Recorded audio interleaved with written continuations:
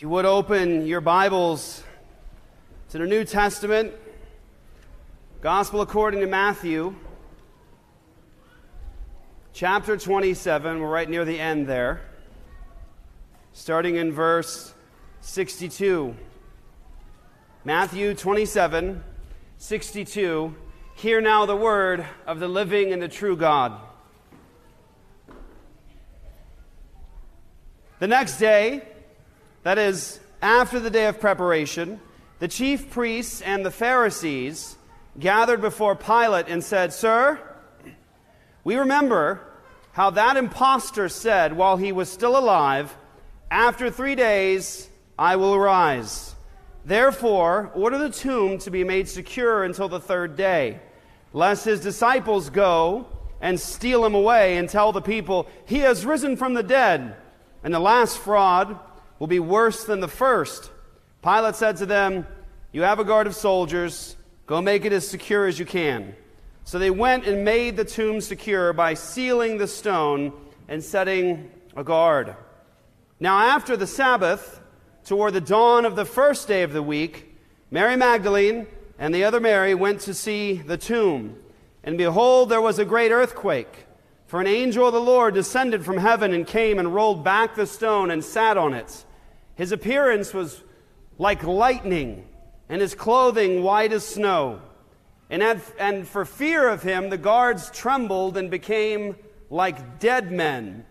But the angel said to the women, "Do not be afraid, for I know that you seek Jesus who was crucified. He is not here, for he has risen, as he said. Come see the place where he lay." Thus far is the reading of God's holy and inspired word. Let's pray. Lord Jesus, you are glorious and powerful, and we love you and we worship you. You kept your promises always. You are the righteous one, the true servant, Lord, the Holy One of Israel. And Lord, your word is sure and fixed and true. It will never pass away. And Lord, we thank you for your revelation in history to us of this moment. Thank you for this witness. Thank you for that glorious truth of your love that put you on that cross. And thank you for the glorious truth that death has been defeated. Lord, you destroyed our greatest enemy, and your promise is that you are the first fruits, and that, Lord, you will return to raise the dead, the just and the unjust. And God, we thank you, Lord, that though our sin has been great, you are a much greater Savior. And we pray that today you would bless the proclamation of your word, that you would, Lord, renew our minds, that you would challenge us, that you would inspire us, that you would put your word boldly on our lips. And we ask that you would teach by your Spirit today. In Jesus' name, amen. So here we are, Matthew 27. We've completed the story of the passion of the Messiah, that is his death on behalf of his people. We've talked a lot about this moment of his death, this prophesied moment of his death. And that's, I think, the main thing that I've wanted to emphasize, and I want you to hear why I want to emphasize it. When I keep talking about this was expected, this was God's story, I want to be honest, that's not novelty for me. It's not something special in terms of, I think this would be a unique way of getting to this story. I keep emphasizing that this is God's story and it was promised, and then here's the fulfillment, because that's precisely what the inspired revelation of God in the New Testament does. It constantly goes back to the fact that it's just as he said. It's like the scriptures foretold. It's all back, and this is God's story. This is not a surprise. So this entire moment in history is real history, but it's ultimately God's story. It's his story of redemption. This is God in history stepping down to redeem his people. Now, I've tried to emphasize that when we read this, I did this last week when we talked about this, when we read this text, we can't as Christians just get weighted to one side and not the other in terms of the justice of God and the love of God. This is so important because when you think about this moment, we're reading about the death of the Messiah, the death of the Son of God, and the resurrection of the Son of God, and it's not just something that happened in history. It has meaning in it. It has purpose in it, and it is intensely, here it is, personal. It is intensely personal. When Jesus is dying on this cross, when we reflect on this moment, all prophesied, God said it exactly as it was going to happen, and there it is.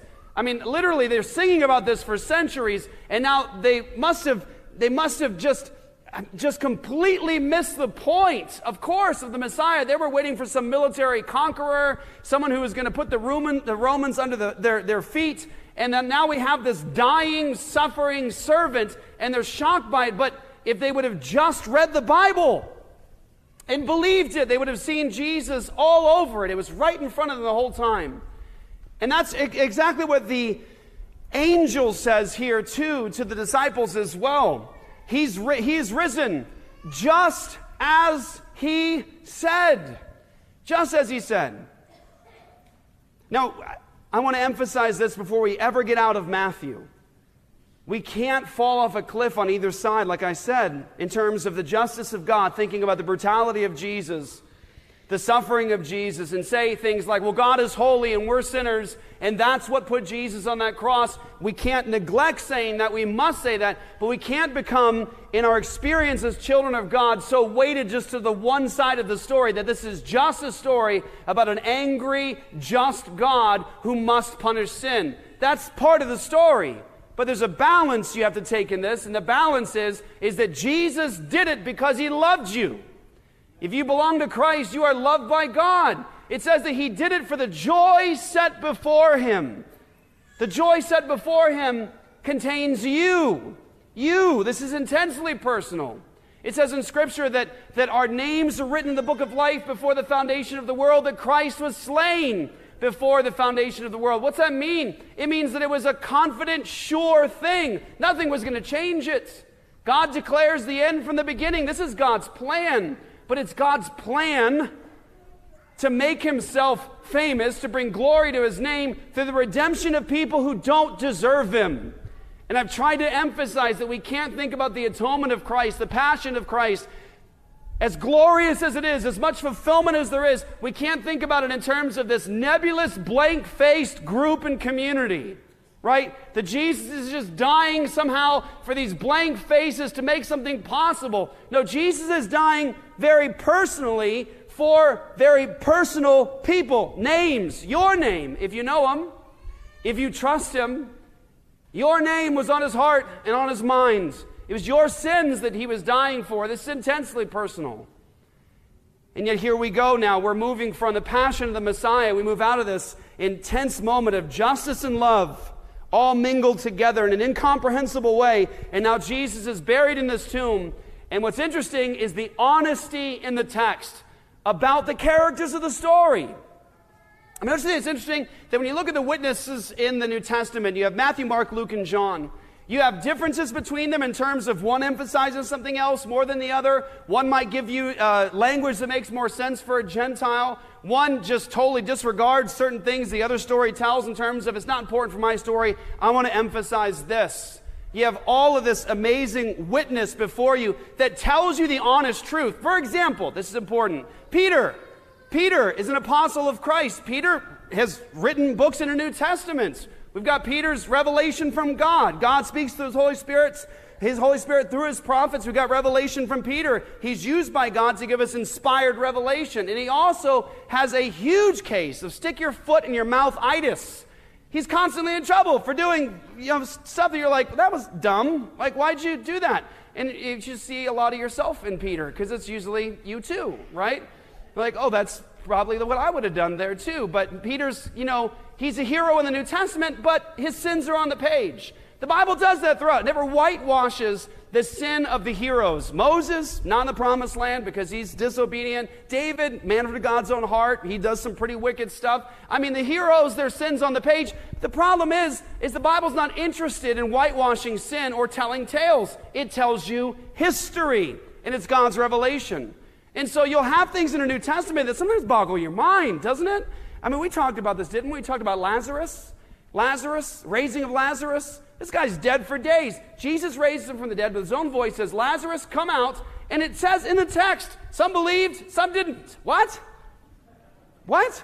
I mean, even, we're going to get to it soon. Matthew 28, Jesus died, he rose again, he's appearing before people, and it says that at the ascension, before the ascension, it says that he's there with the disciples, and it says that some doubted. He's standing right in front of them.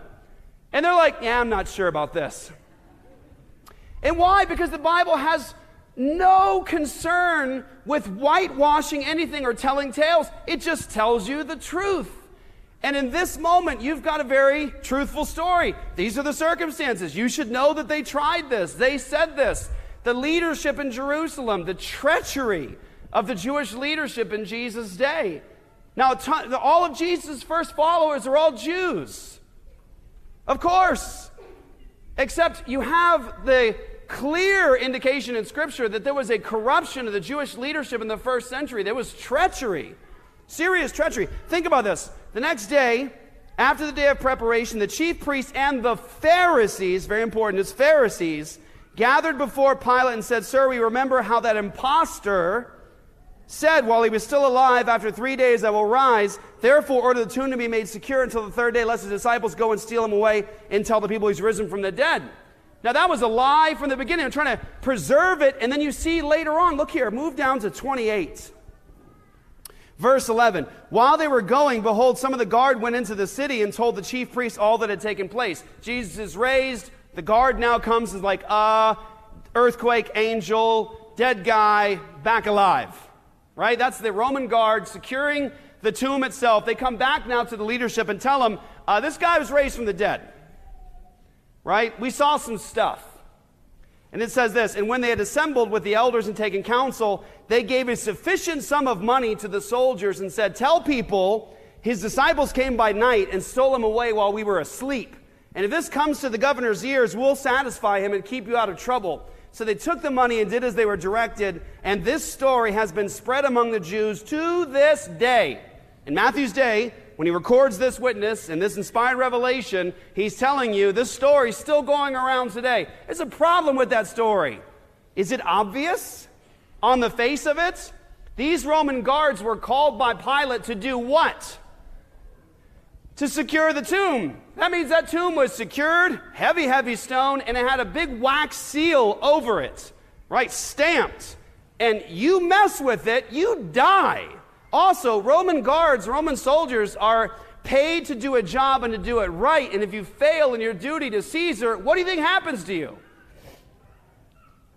You get a separation discharge paperwork, right? What's a DD 214 or whatever, Not like, no. This is totally different. You die. If they had said, it took his body away, we were sleeping. What do you think Pilate would have done to them? What do you think? So it's a lame excuse from these treacherous leaders. Just say the disciples stole the body away. It's a terrible excuse. Wouldn't have worked. Shouldn't have made sense to anybody. And yet they used it. Why? Because they hated Jesus. It's treacherous. You can see from the Old Testament, get this, we've talked about this a lot, and we talk about eschatology and Matthew 24, the Great Tribulation. We've talked a lot about this. You can't understand the eschatological statements happening in the New Testament without first understanding what the Old Testament said was going to happen. And what did it say was going to happen? We showed this over and over again. The Old Testament promised that when Mashiach came, when the Messiah came, there was going to be judgment upon the covenant-breaking Jews, and there was going to be redemption. Two things were going to take place in his coming. Salvation, redemption, and judgment. And you can see why there was judgment in that first century generation upon the corrupt covenant-breaking Jews, because they will not obey the word of God. They refuse to believe in Christ, and they actually work to have him condemned, an innocent man condemned. And then the story tells you here, what? They're so corrupt that when they hear the tomb is empty from the guards that were sent to preserve it, what do they say? I need to rethink my position about Jesus. I mean, it's the guards, for goodness sake, that are telling you, hey, earthquake, angel, freaked us out, like dead men, empty tomb. And they're like, all right, here's the deal. Who's got cash? give them some money, and look, we'll protect you. Just say you were sleeping on the job. What a terrible, are you sleeping on the job like Epstein's guards or something, right? I don't know. First time I snuck that in a sermon. But, you know what I'm saying? It's like, something's weird. Something's weird here. But they're so lost and so sinful and so violate God's law that they deliver an innocent man to death. And then they lie and say, okay, look, tomb's empty, crazy stuff happened. We'll pay you to simply say that the disciples stole the body away. It's an amazing thing. You see from the beginning of Matthew, we're getting to the end now, Matthew chapter 3. I know Drew's putting that on his thing. Oh, okay. Drew pulls out random quotes from the sermon that make no sense without context, and I know that one's going to go in there. It just dawned on me. Okay. Matthew chapter 3, when John the Baptist, the promised forerunner, comes in and he starts preaching, who's he go after first? I mean, Matthew chapter 3, John the Baptist knows where the corruption is. He knows where the treachery is. He knows where the sin is. And what's he do? He calls the Jewish leadership names. He calls them names. He says the axe is already laid at the root of the trees. His winnowing fork is in his hand. He says, bear fruit in keeping with repentance. He's calling the leadership to repentance for their sin. He's the forerunner that was promised, and then Messiah comes and arrives. But Matthew opens up with this clear indication there is something wrong in Israel. There is something wrong in the leadership of Israel in this generation. And it starts with that story. Repent, leadership, repent. I mean, Jesus says in Matthew chapter 23, "Oh, Jerusalem, Jerusalem, who kills the prophets and stones those who are sent to her. How often I wanted to gather your children together like a hen gathers her children under the wings. But you, the Jewish leadership, were not willing." You weren't willing. It's corruption, it's treachery. They're constantly trying to attempt to tie Jesus up. I mean, you really see it throughout the Gospels, but one of my favorite scenes in terms of Jesus giving them his identity. He says in John chapter 8, he says, unless you believe, ego eimi. He uses the name of Yahweh, God himself, God's unique name. Jesus says, unless you believe, ego eimi, you will die in your sins. Unless you believe that I'm Yahweh, unless you believe I'm the eternal God, you're going to die in your sins. Unless the Son sets you free, you'll be free indeed. You need the Son to set you free. And when he sets you free, you'll be free indeed. You're a slave to sin. And then Jesus tells them, before Abraham was, ego eimi, I am. And what's it say? They picked up stones to kill him. And in John chapter 10, 2 chapters later, he says to the Jewish leadership, he says, many good works have I shown you from the Father. For which of these do you stone me? Why are you going to stone me? It's because he had just said to them, I and my Father are one. And they said, for your good works we stone you not, but for blasphemy. And that you being a man make yourself God. They knew exactly what he was saying. Exactly what he was saying. He's raising dead little girls from the dead. He's healing sick people. He's giving the lame back their legs again. He's giving sight to blind people. And he's saying to people something that only God can say. He's saying what? Boy, it's going to be the greatest thing to hear his voice saying that to us. Your sins are forgiven you. Only God can forgive sins. And they said it. They say, who can forgive sins but God alone? Yeah, it's God in the flesh. But they're treacherous and they reject him and they try to kill him. He slips out of their hands so many times because it wasn't his time yet. He said that. He said, no man has authority over me. No one has authority over him. He has the power to take up his life and to lay it down. That's the Jesus that we worship. Matthew 23, Jesus tells the Jewish leadership of his day 7 woes. Woe to you. Woe to you. Woe to you. He confronts them over their hypocrisy. They're faking it, putting on a costume, acting like they're religious, acting like they're so spiritual. And he says, woe to you, woe to you, woe to you. If you don't know what that means, it's a pretty heavy way of saying, God curse you. God condemn you. That's what it's saying. God condemn you. God curse you. He says it to the Jewish leadership. So yeah, they hate him. They're constantly conspiring. And it gets worse. It's not just this conspiracy to destroy Jesus in his life, constantly trying to trip him up, constantly trying to get him in trouble with Caesar, but even at the cross itself, while they're on the death watch, as if it's not enough that this man is suffering after being so brutalized, it says that they're at the foot of the cross, reviling him to the degree that they actually get the other thieves with Jesus to start joining in. I mean, what? They're dying too. And they had enough energy to start actually participating in the reviling. This is Satan, and this is demonic as far as you can see it.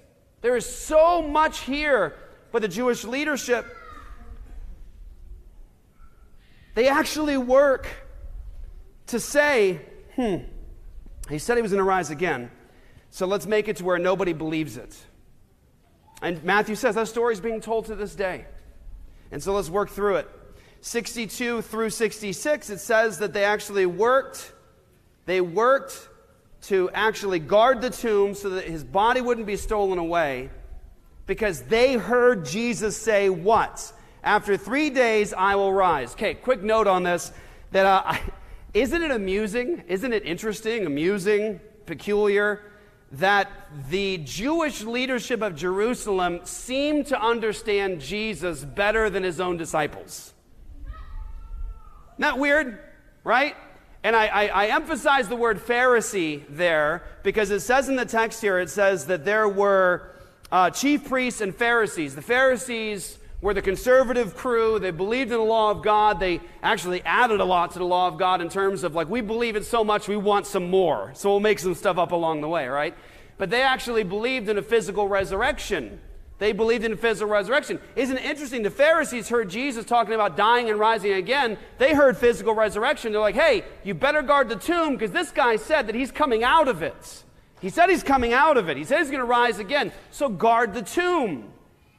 But Jesus' disciples are walking around like a bunch of sad saps, like they don't even know what's going on.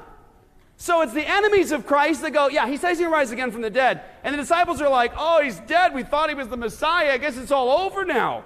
What's going on? And by the way, isn't that the most interesting indication that the disciples did not steal the body away? Because they were actually depressed and sad and thought that the whole thing was over. They just couldn't see it. And I always say this, can we give the disciples some grace? Can we give them some grace and have some humility in ourselves? If you saw the brutalization of Jesus as they did, if you just saw how much blood there was and how much suffering, and if you saw him gasping for air, and you saw them pierce through his heart sac with a spear, and you saw his dead, mangled body, you probably would also be doubting whether that man can conquer that. But that's probably what it was, is they keep hearing Jesus say, I'm going to go to Jerusalem, they're going to crucify me, and after 3 days, I'll rise again. And then they see him killed, and they can't believe it. So much for the disciples trying to steal his body away. These people aren't powerful. They got nothing. They have to get a borrowed tomb from a rich guy. That's how little Jesus has. That's how little the disciples have. And so Joseph of Arimathea gives them that rich man's tomb, which is, by the way, prophesied. And here we are. They can't believe it. The disciples were told in this very gospel, Matthew 20, 17 through 19, before Jesus comes into Jerusalem, he tells them, okay, now it's time. I mean, they were trying to trip Jesus up before. They're trying to get him twisted up and get him in trouble with Caesar. They're trying to stone him, kill him, all the rest. But it was when it was his time, he says, okay, now I'm going. I'm going to Jerusalem now. They're going to kill me. 3 days later, I'll rise again from the dead. He told them before they went into Jerusalem that this is precisely the way things were going to go, and that they couldn't see it. In Luke 24, go there.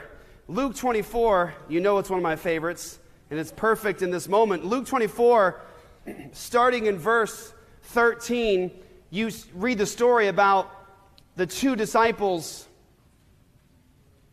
going to a village named Emmaus, about 7 miles from Jerusalem. Verse 14, and they were talking with each other about all these things that had happened.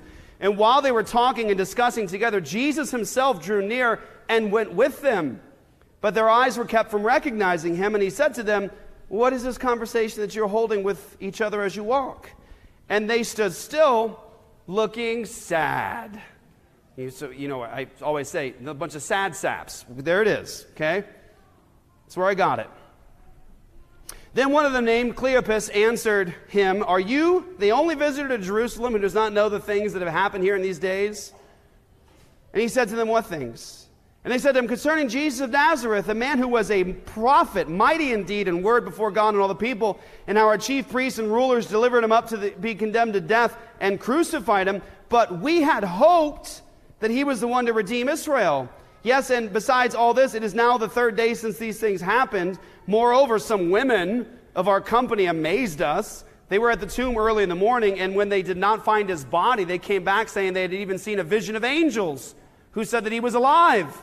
Some of those who were with us went to the tomb and found it just as the women who had said, but him they did not see. And he said to them," and I love this, "O foolish ones, and slow of heart to believe all that the prophets have spoken.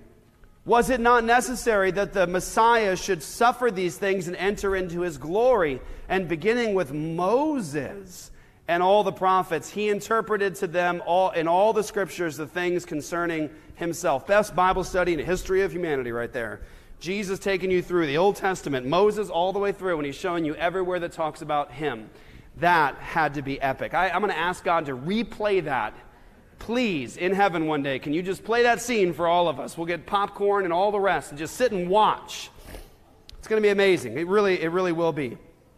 But did you notice the problem? The problem is the disciples are just totally confused. They heard Jesus say it, they saw his dead, mangled body, and they just could not comprehend how is this actually possible. I mean, I saw Jesus raise somebody else from the dead, but how does he die and then raise himself from the dead? Because he's dead. I mean, I can see power coming out of a prophet to raise somebody from the dead, but himself, I mean, he was murdered on that tree. And so the disciples are totally confused by this, but isn't it strange that the Jewish leadership seems to understand exactly what his claim was? He's going to rise again from the dead. Now, an interesting point here to make, and I think it's important because it really has to be foundational for us as Christians, is this point of prophecy. You have 2 points of prophecy to connect to in terms of the resurrection of Jesus. One is the prophecy that existed before his coming.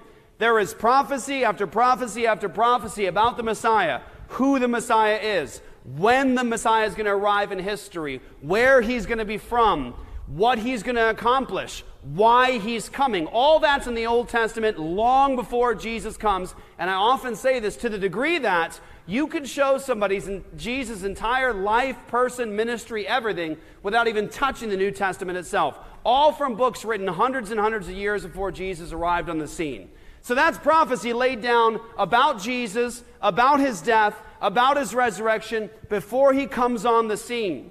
The second is Jesus' own ministry of prophecy, where he spoke to his disciples about what was to come in the future. Now, why is this important? It's important because it's entirely unique. In the history of religion, it's entirely unique. Now, I don't mean in the history of religion that religious people and charlatans and false prophets haven't made prophecy about the future. They absolutely have. The distinction is, in biblical revelation, it is perfect, prophetic fulfillment, or you are a what? False prophet. And God laid down the story of what history would be long before it took place, 1,000 years, 1,500 years before it took place, and it happened on time, exactly as God said it, and in ways that will blow your mind, because there was even degrees of symbolism that were there that nobody could have possibly understood 1,500 years in advance. Prophecy. Notice what the angel says. He is risen just as he said. So it was prophecy before, and Jesus tells his people, he says, foolish, Slow of heart to believe all the prophets have written. So what's amazing here is this, is that Jesus actually anchors, listen, this is huge because it goes actually into a bunch of philosophical areas as well. Jesus anchors the certainty about his resurrection. The certainty. And what they should have understood, not in the fact that he was standing in front of them alive. Like he doesn't say, hey, foolish, look. He doesn't do that. When he confronts them and he chastises them, why? On what basis does he chastise them? Not the fact that he's alive standing in front of them. He chastises them because they were supposed to believe all the prophets had written. The Messiah had to do this. You should have trusted God's word. That was your certainty. But God had prophesied all this. But not only that, the angel says he's risen just as he said. He told you he was going to rise again from the dead. This is the unique characteristic of true religion. We have a sovereign God. He controls everything. He's in charge of everything. He yields to nobody. He declares the end from the beginning. He does according to his will among the host of heaven and among the inhabitants of the earth, and no one can stay his hand and say, what are you doing? God's in sovereign control of all things. And that's what makes it so glorious. This week,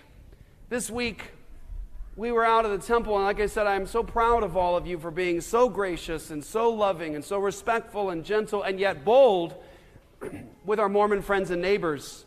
It was truly just such a blessing to be able to sit back and just watch God use all of you. But this week I got to go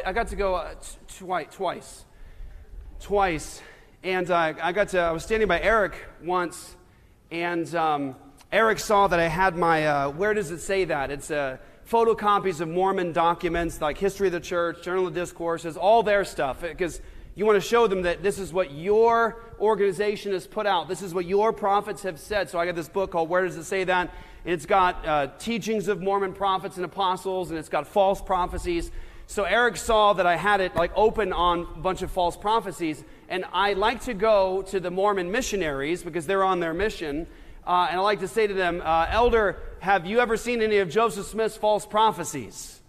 Now, generally speaking, they pretend like I do not actually physically exist in space, and they just walk past me, right? But I had it out, and Eric started talking to some missionaries, and so I was like, okay, he's got that. So I moved away, but Eric was like trying to tag team with me, and he was like, Elders, have you ever seen any of Joseph Smith's false prophecies? And like, I come around like, okay, I'm back. And so I walk up to the missionaries, and I ask them, have you ever seen any of Joseph Smith's false prophecies? And you will see it. Actually, Carmen, you recorded this, right? Yeah? Okay, you'll see this. They were just shining me on. They were like, hey, you're doing a great job out here, fella. I mean, it wasn't like that. It was like, hey, we love you, fella. You're doing good out here, right? And I was, trying to challenge them on, if you have even one false prophecy, and this includes Jesus, if Jesus had a false prophecy, he is a false prophet. No mercy on false prophecies. God says so in Deuteronomy 18, 20 through 22. If you have a single false prophecy, you are not from God. If Jesus had a false prophecy, he's not the Messiah. If Peter had a false prophecy, he's a false prophet. You cannot have any failed prophecies. And so I go to these Mormon missionaries, and I try to show them these false prophecies. I think I even explained a few of them. And their response was like, that's kind of cool. You're doing great. We love you. We love you. Didn't care, because honestly, it's irrelevant. I've had members of cults confronted with their leaders' false prophecies, and they'll even admit, they'll even say, yeah, he got that one wrong. He's just a man. He's only human.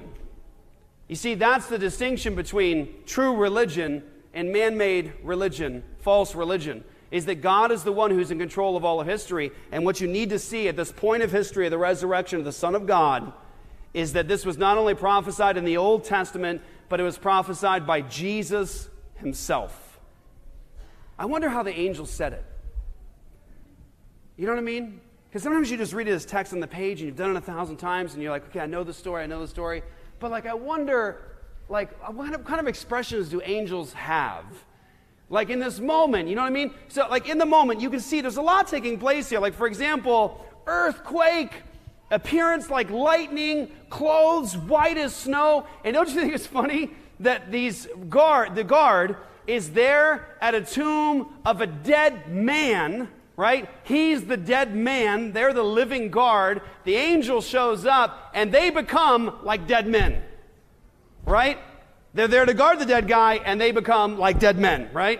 And I also want to point out, I think it's awesome. I can't wait for the day when you get to see an angel for the first time, right? Because then I think, you won't be in this experience, and so when you see it for the first time, maybe you're not going to be completely freaked out like everybody else is in the Bible when they get confronted by an angel.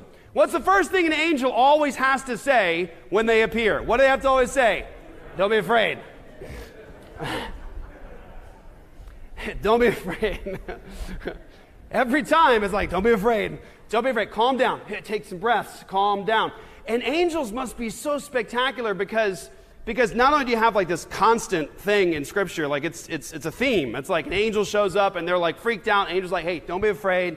Don't be afraid. Everything's all right, right? But you also have in John, in the book of Revelation, you have John like confronted with an angel. What's he do to the angel? What's he do? He's so in awe of the angel, he actually falls down, John, right? He falls down to worship the angel, and the angel's like, get up! I'm a fellow servant like you, worship God. Like, what do you think you're doing? But there's something about angels that must be so spectacular, and these Roman guards, they saw it, right?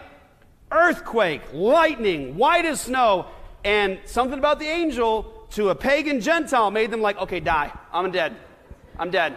Don't move. Shh. Like, But I do wonder things like this. I think it's good to ask questions because the Bible doesn't tell you everything that goes on. You can't necessarily be certain about it. But, I told you that I've always wondered, like, when these miracles happened in the New Testament, like, what was the response of the crowd? Like, what did they talk about over dinner? What did it feel like when, like, their loved one was raised from the dead, or were, like, they were blind their whole life and all of a sudden they get their eyes back? Like, what are those conversations like? Like, how do they talk about it? How many tears were there? And in a moment like this, where it says that the angel says, do not be afraid, for I know that you seek Jesus who is crucified. He is not here, for he is risen, as he said. But that part right there, I wonder if there was like some side eye. He's not here. He's risen, like he said. You know what I'm saying? Like angels are just obedient. You know what I'm saying? Like, they don't have a problem we have of, like, original sin and everything else. So for them, it's like, what's wrong with you? Right, you know what I'm saying? Like, don't you get it? He said, of course he's alive. He said he was in rise from the dead. I just wonder if there was side eye. It's just what I'm thinking about. Is that on that point, he's risen, like he said. Like he said. You're getting a glimpse into my own mind as to how I read this. But I think it's important when you look at this text and you see those points of contact surrounding the resurrection, the Scripture is always doing that. It's saying, you should have known this, you should have believed this, you're foolish, slow of heart to believe. The Scripture said this, you were supposed to believe this. In other words, watch, it's the certainty of God's Word. He said it, it's going to happen, period. That's it. It's over. Jesus says that. God said this. It was in your Scriptures. You should have known this. You're slow of heart to believe. That's what was promised. The Messiah had to go through this. You should have known. And the angel says, he's risen, as he said. And I want to just emphasize something as you move past this whole gospel that we've been in for so long, that point. I'm going to step to the side for a second here because this is where application comes in. You can read it as narrative and say, okay, that was the problem. Here's what they should have understood. Great. Now, how does it change you? Because, here's some challenges for you, anxious people, or lonely people, or people who are constantly in this practice of shame and self-condemnation, like God is so far away, he wants nothing to do with me. Now, what was the problem constantly for the people of God? God said it, and they wouldn't obey it. God said it, and they wouldn't believe it. And the point here of contact in both places is that the Old Testament, God said this was going to happen. And so it was a sure thing. It was confidence. It was going to happen, guaranteed. And Jesus said he was going to rise from the dead. So here's the point. If God says it, it's the truth. Nothing's going to change it. Nothing.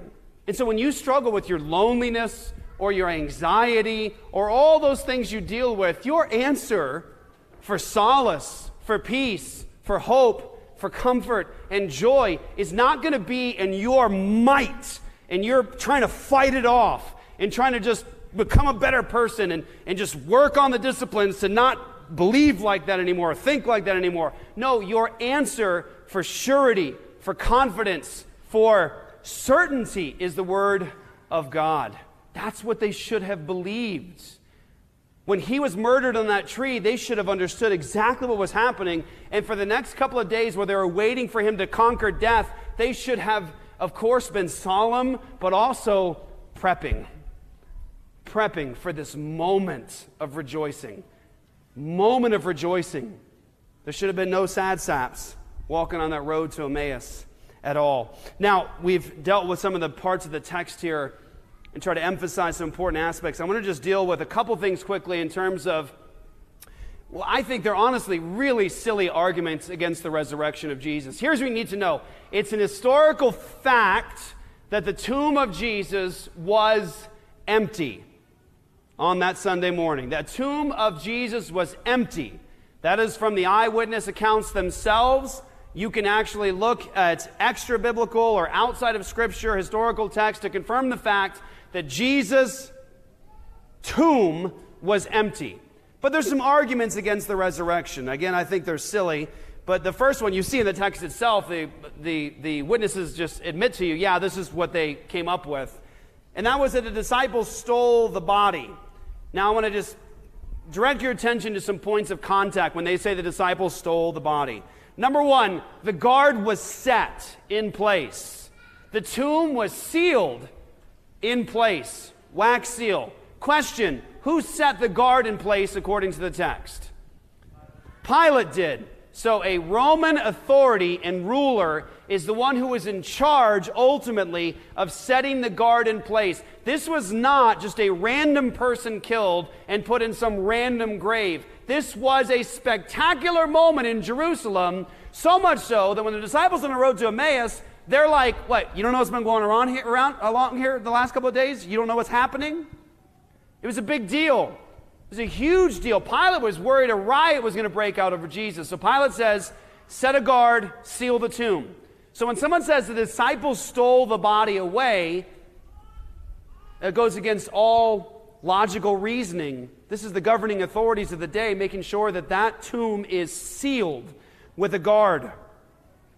There was the wax seal, and then there's some more important points here in terms of the disciples stole the body. The disciples all died gruesome deaths to seal their testimony that they saw Jesus alive from the dead. I've often asked the question like this. Think about it very personally. Think about it personally. People may be willing to die for what they hope is true, right? People do that. People crash planes into buildings. People do awful, awful things in history for what they hope is true, right? But nobody's willing to die for what they know is a lie. For what they know is a lie. So, when you think about the disciples, I want to ask the question, what would it take for you to be flayed to death? Being flayed is where they would slice your skin off your body. They would peel all the skin off your body while you were alive. And think about this. As a disciple of Jesus in that century, in that generation, while the Roman guards are preparing their knives to flay you, to peel the skin off of your face, arms, chest, and legs, while they're waiting to peel the skin off your body, you have some moments ahead of time to simply go along. To say, I didn't really see him alive from the dead. Yeah, Caesar is Lord, not Jesus. I'm really sorry about all this. All you had to say was Caesar is Lord, and you're good to go. A little pinch of incense? Sure.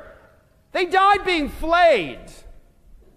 Or what would it take for you to be tied to a stake, wrapped in pitch, and lit on fire so that Nero could ride his chariot through you while he lights his garden parties up with your burning body? These are the kind of deaths that the disciples died. Or what would it take for you to be burned in an oven? Or pulled apart by horses? Or speared to death? What would it take? You know, I've told you the story of Nero. When the Neronic persecution of the Christians happened, you had the Jews and the Romans now collectively working together to persecute the early Christians. These were the apostles as well. You know, Nero tried to execute all the apostles, find them all, round them up. Paul dies under his reign, has his head cut off. Peter dies under his reign. He's crucified, maybe upside down. We don't really know.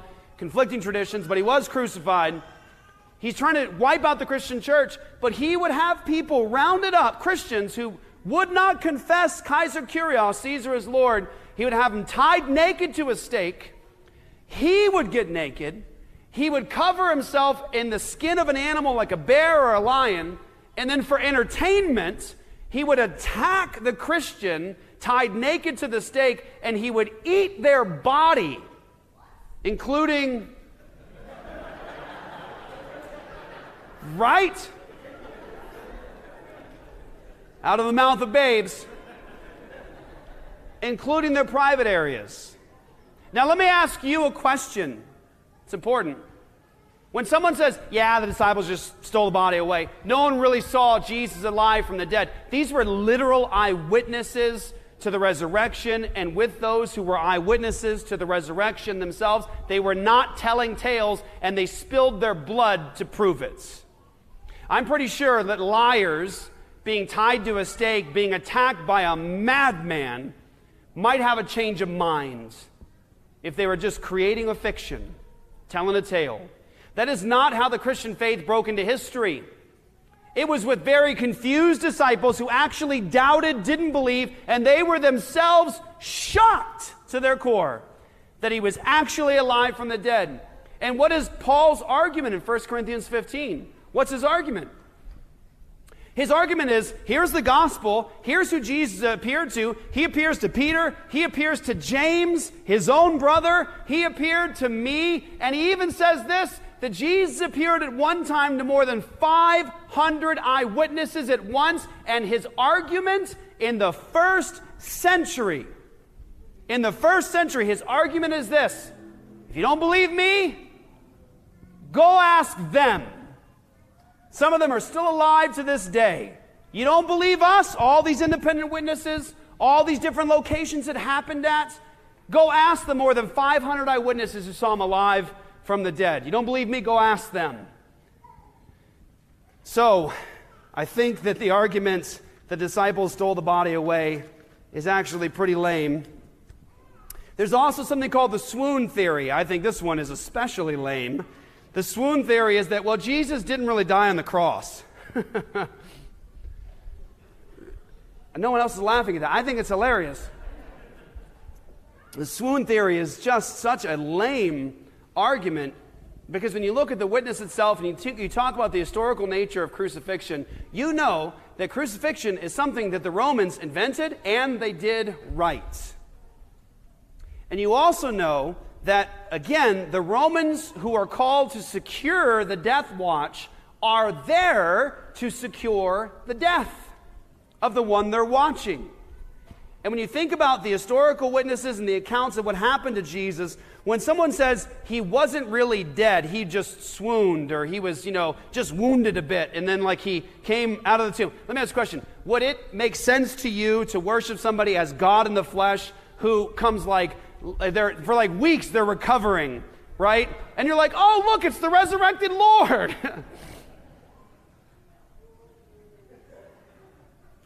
Silly arguments against the resurrection. When you describe the brutality of the crucifixion of Jesus, you have to remember, I was just talking to my family, Good Friday. We went through the story of Christ's crucifixion together, and I think Candy brought it up about the film, The Passion of the Christ. Again, this isn't a debate over Second Commandment violations, anything like that, okay? But just in terms of the brutality that everyone knows about that film, it's very brutal. It was horrible, right? But you think about the fact that they whipped Jesus with rods. They softened up his back, the muscles in his back, the skin on his back. They used a cat of nine tails. It's this whip with, sharp instruments connected to it. And when it would have gone into his back that was already softened from the blows, it would have pulled out skin and muscle. And people have said, medical examiners, people who are experts in all this stuff have said, it's highly likely that considering the brutality the text says that was given to Jesus, that you would have been able to see bone, Christ's spine. You would have certainly been able to see parts of his rib cage showing through, or even organs coming out of his body. He was beaten and brutalized, his face punched in, his beard pulled from his face, crown of thorns smashed on his head. They had a lot of Roman soldiers just taking turns brutalizing Jesus, aside from the whipping and the cat of nine tails. And then he is crucified. Remember, he could not even make it to the cross without assistance. So they have Simon commandeer him from the audience watching this publicly. By the way, this is a public execution. It's a public execution. It wasn't a private execution where you could sneak somebody that was not really dead off. It's a public execution. Simon carries the cross for Jesus the rest of the way because he wasn't able to do it himself. And then he's nailed to that cross, bleeding profusely. And then, of course, what's the story say? Pilate was actually shocked himself. They report back. He was surprised that Jesus had died so quickly because you needed time to suffocate on that cross. But what happened? They go to break the legs of the criminals next to Jesus to speed along the process of death so they can't gasp for air anymore, and they suffocate. They come to Jesus, and what's the text say? They don't break his legs because he was already dead. But watch, just to make sure that he was really, really dead, they take a spear and they shove it through his rib cage. They clearly pierce his heart sac because it says blood and water flowed out. So, you have the brutalization of Jesus, the fact that these professional killers don't break his legs because he's already dead, but just to make sure. They take a spear and they pierce his heart. He was dead. He was dead. Next, people will say, well, maybe it was myth or vision or hypnosis or legend. Let's just talk about the facts for a minute.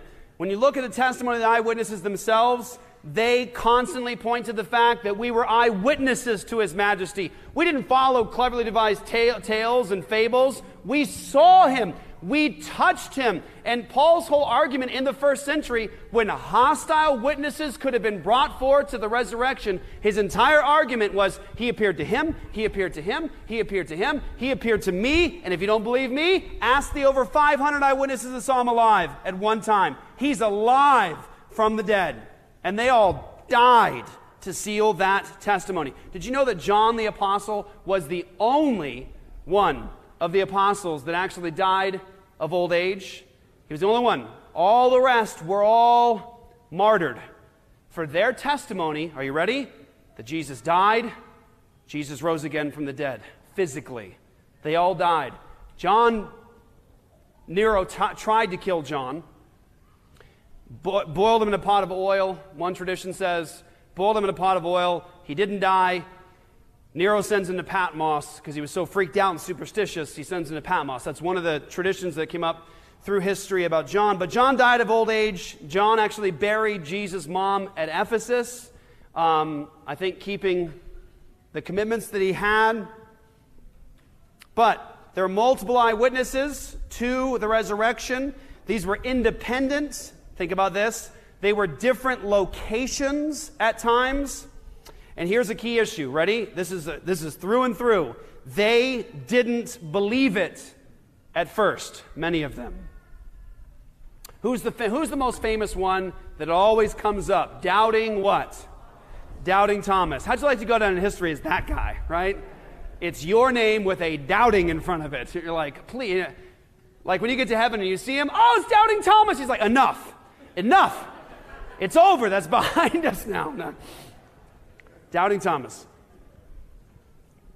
But you'll remember that the way that they were about the resurrection of Jesus is they couldn't believe it actually happened. And when he started appearing to people at different times, they start coming back to report, and the other ones are like, you're telling tales out of the schoolyard. There's no way. So Thomas says what? When they're like, we saw him alive, he's actually alive, just like he said. Thomas says, unless I stick my finger in the prints of the nail, I will not believe it. And all of a sudden, Jesus shows up. And what's Thomas's response after he says, I will not believe it unless I physically touch him? Jesus says, handle me and see. A spirit does not have flesh and bone. It's a physical resurrection, not some weird spiritual resurrection. It's a physical resurrection. He says, spirit does not have flesh and bone as you see that I have. And what's Thomas's response to seeing the resurrected Lord after just saying there's no way I'm going to believe this unless I touch him? He says, Ha kurios mu kai ha theos mu, my Lord and my God. Who's Jesus to Thomas? My Lord and my God. He knew what he was confronted with. So, next, somebody might say the supernatural is not possible. I'd love to spend a sermon refuting atheism right now. I did do a little bit of discussing this with the tombs being opened and the resurrected saints coming out. I'll just say this quickly. When someone says the supernatural isn't possible, remind them if they're an atheist, materialist, they believe that life came from non-life, that fish became philosophers, and that information came from non-information. Thank you very much. Next, let's go back to Matthew 28 now. I want to end on this. Just as he said. 2 points. The Messiah had to die. That's clear. He had to die. In Daniel chapter 9, there's a prophecy of 70 weeks, and it says that Mashiach, an anointed one, is going to come, and he's going to make an end of sin. He's going to make atonement for iniquity. He's going to bring in everlasting righteousness. He's going to seal up vision and prophecy, and the most holy will be anointed. Some big stuff is going to happen. You ever wonder, and if you're new here, you probably never heard me say this. If you're older here, you've heard me say it a lot. How come there was this intense messianic fervor in Jesus' day? Answer, Daniel 9. Daniel 9 told them to count down the days till the time of the Messiah. So they knew they were in this general time frame of the Messiah. There were always disputes over exactly when you start counting and all that stuff. But long back in Daniel, during around the time of the Babylonian captivity, the angel Gabriel tells them this is when Messiah is coming. So they knew they were in this time frame of the Messiah. So did you know for 100 years before Christ and about 100 years after Christ, there were multiple messianic movements in that time period. You had literal false messiahs popping up all the time, dragging people out into the wilderness. You know what happened every single time with those false messiahs? Every time, what happened? They died and they stayed dead. And the movement fell apart. How come you don't have people following those false messiahs today? How come? Because they all died and they stayed dead. Jesus died and he rose again because he came on time and as planned. The Messiah, it was prophesied that he would die for the sins of God's people. Daniel chapter 9 says atonement for iniquity was going to take place. He was going to make an end of sin, bring an everlasting righteousness, and he was going to be cut off. That word there means to die a violent death. Before the second temple was destroyed. I've said this often. If Jesus isn't Mashiach, there isn't one. Because the Messiah had to come and do all those things and die a violent death before the destruction of the second Jewish temple. It's in the text. Second temple's gone, brothers and sisters. It's gone. It's over. So who brought in everlasting righteousness? Who made atonement for iniquity? Who made an end of sin? Who sealed up vision and prophecy? And who was cut off, died a violent death before the second Jewish temple? Jesus. It was prophesied that he would. Psalm 22 gives you the depiction of his passion. that he was going to die, that he'd be laid in the dust of death. Isaiah 53 doesn't just say that he would justify the many as he'd bear their iniquities, that God was going to lay on him the iniquity of us all. About 700 years before Christ it says that. But it says that he'd be cut off out of the land of the living. It was prophesied that the Messiah would die for the sins of God's people. But it also says that he would rise. Read Isaiah 53. The very same text that says that he'd be cut off says that he would see his offspring, that he would prolong his days. He wasn't going to stay dead. The text of the Old Testament clearly says, even in the narrative or that portrayal of the Passion in Psalm 22, it says this is all going to happen. He's going to be laid in the dust of death. They're going to pierce his hands and his feet. And then it says that he was going to tell of God's name to his brethren, and that all the families of the earth were going to return to worship Yahweh. So he dies, and yet he's able to tell of God's name to God's brothers, and that all of the nations are going to come to God. You see, the Messiah had to die. The Messiah had to rise again from the dead. And I want to just say that that is the summary of the whole story. Jesus was the one foretold from the beginning of the Bible that he was going to come and crush the head of the serpents. We'd be covered in a foreign righteousness. This one who was coming was going to rule the world and draw all the nations to God. He was going to deal with our sin, and he was going to deal with death, our ultimate enemy. And so enter Jesus, the righteous one, the law-keeping one, the just one, the one who is love. He dies for the sins of his people. He conquers death. And the promise is this: he is ascended, he is seated on his throne, and history is going to look like this: God putting all of Christ's enemies under his feet as a footstool for his feet, and then the last enemy to finally be defeated is going to be death. So yeah, when you and I die now, I didn't understand that. You shouldn't be listening.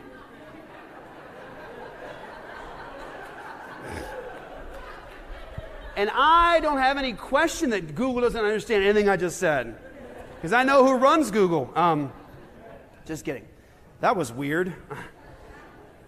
Always listening. The story ends with death being ultimately defeated. And we live, as much as possible in the West today, trying to be oblivious to death, trying to push it out of our minds to get it distant from us. But most of us in this room have probably come into contact with death at some point in our lives. And here's the point: you are on your way, and so am I. At any moment, it's coming. It's really interesting. Some of you guys may have seen it this week. I had a conversation this week at the temple with someone that I have been talking to for over 20 years.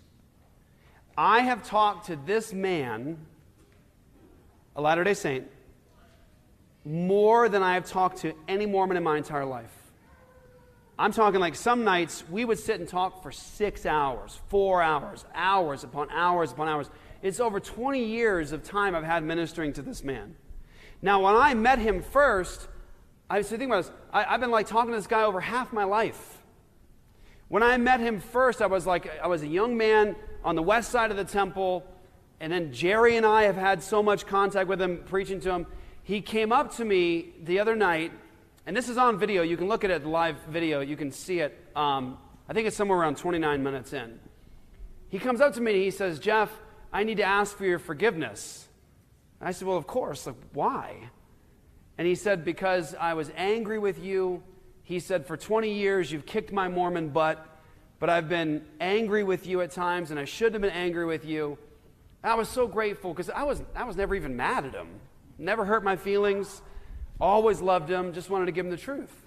And so we had this long conversation. You can see it. I think it was a very sweet conversation where in my mind the whole time, all I was thinking that day when I was like, I hope Stephan shows up tonight, I was thinking to myself, what can I say to him, God? What should I say to him?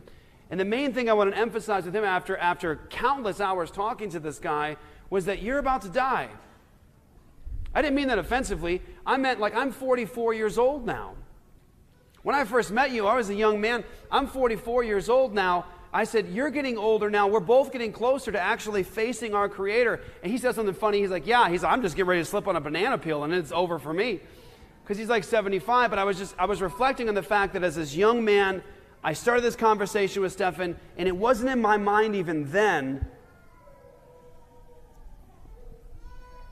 We have like so little time, right? That's when it hit me this week talking to him, that we're on our way. I'm 44 years old. It feels like I was 20 years old yesterday. Am I right, old people? Yeah. Like you guys, you're like I know I love my kids now. Like my kids are like 23, 20, they're in their early 20s now. I love the fact they're like, wow, like life is going by fast. I'm like, yeah, you're going to be 30 before you know it, then 40 before you know it, and then it's like, you're on to heaven. Like it's fast. It's fast. Life is quick. I'm 44 now, and I'm talking to a guy that is getting so close. He's so old now. He's so close, and I'm thinking, we never stop to think with the fact that it's just this vapor, and it's over, and then dead. And that's what makes this so incredible. Because that's not the end for us. It's not over. How does the Bible describe Christians when they die? Sleep. Just resting a little. You're resting for the big day. There's a big day where there's an awakening coming. There's a resurrection coming. That's what makes this the greatest story ever told. There's nothing like it. There's no God like this, comparable to this. There's no story of love like this. There's no story of justice like this. And there's no story of victory like this. And the amazing thing about this story is that, yes, it's about Jesus. That's the ultimate thing. It's about Christ. It's not just about you. It's Christ. It's His glory. It's His kingdom. It's about worshiping Him. It's about making Him famous. This is His. It's not about you. But, because of His love and because of what it actually accomplishes, you and I join together with Him in this victory. Now, through faith in Him, you have already been raised from the dead, and you are seated with Christ. You are new. You are a new creation. You are alive from the dead. But there is a day, brothers and sisters, because He's alive, when you will live also. Every person that you walk past their casket, every loved one, every friend, every brother or sister in Christ, you walk past their casket, you can look at that and say, they're coming back. They're going to walk this earth again. Why? Because that tomb is empty. Jesus is alive. He's alive. And if you trust Him, you will join Him in resurrection. You will be raised to everlasting life. This body will no longer see corruption. You will be alive. No more sickness, no more sorrow, no more decay, no more cancer, no more disease, no more gout, no more Crohn's disease, no more bad eyesight, no more painful backs, no more fake hips. Dennis, right? None of it. It's resurrection, alive from the dead. There is no greater story than this. And so the call of the gospel is repent and believe the gospel. Here's who Jesus is: God in the flesh, lived perfectly, died for sinners, and rose again from the dead. He's ascended and He is seated. He is the King of the world. He is Lord of lords, King of kings. And the command of the gospel is that you repent of your sin and you believe in Christ. You trust in Him as your Savior and as your Lord. You come to Him for life, everlasting, peace with God. I pray that for you today if you don't know Him. Let's pray. Father, please bless the word that went out today. I pray that Christ was glorified. I pray that, Lord, you put your gospel on our lips and that we would tell it to the world with boldness and love. In Jesus' name, amen.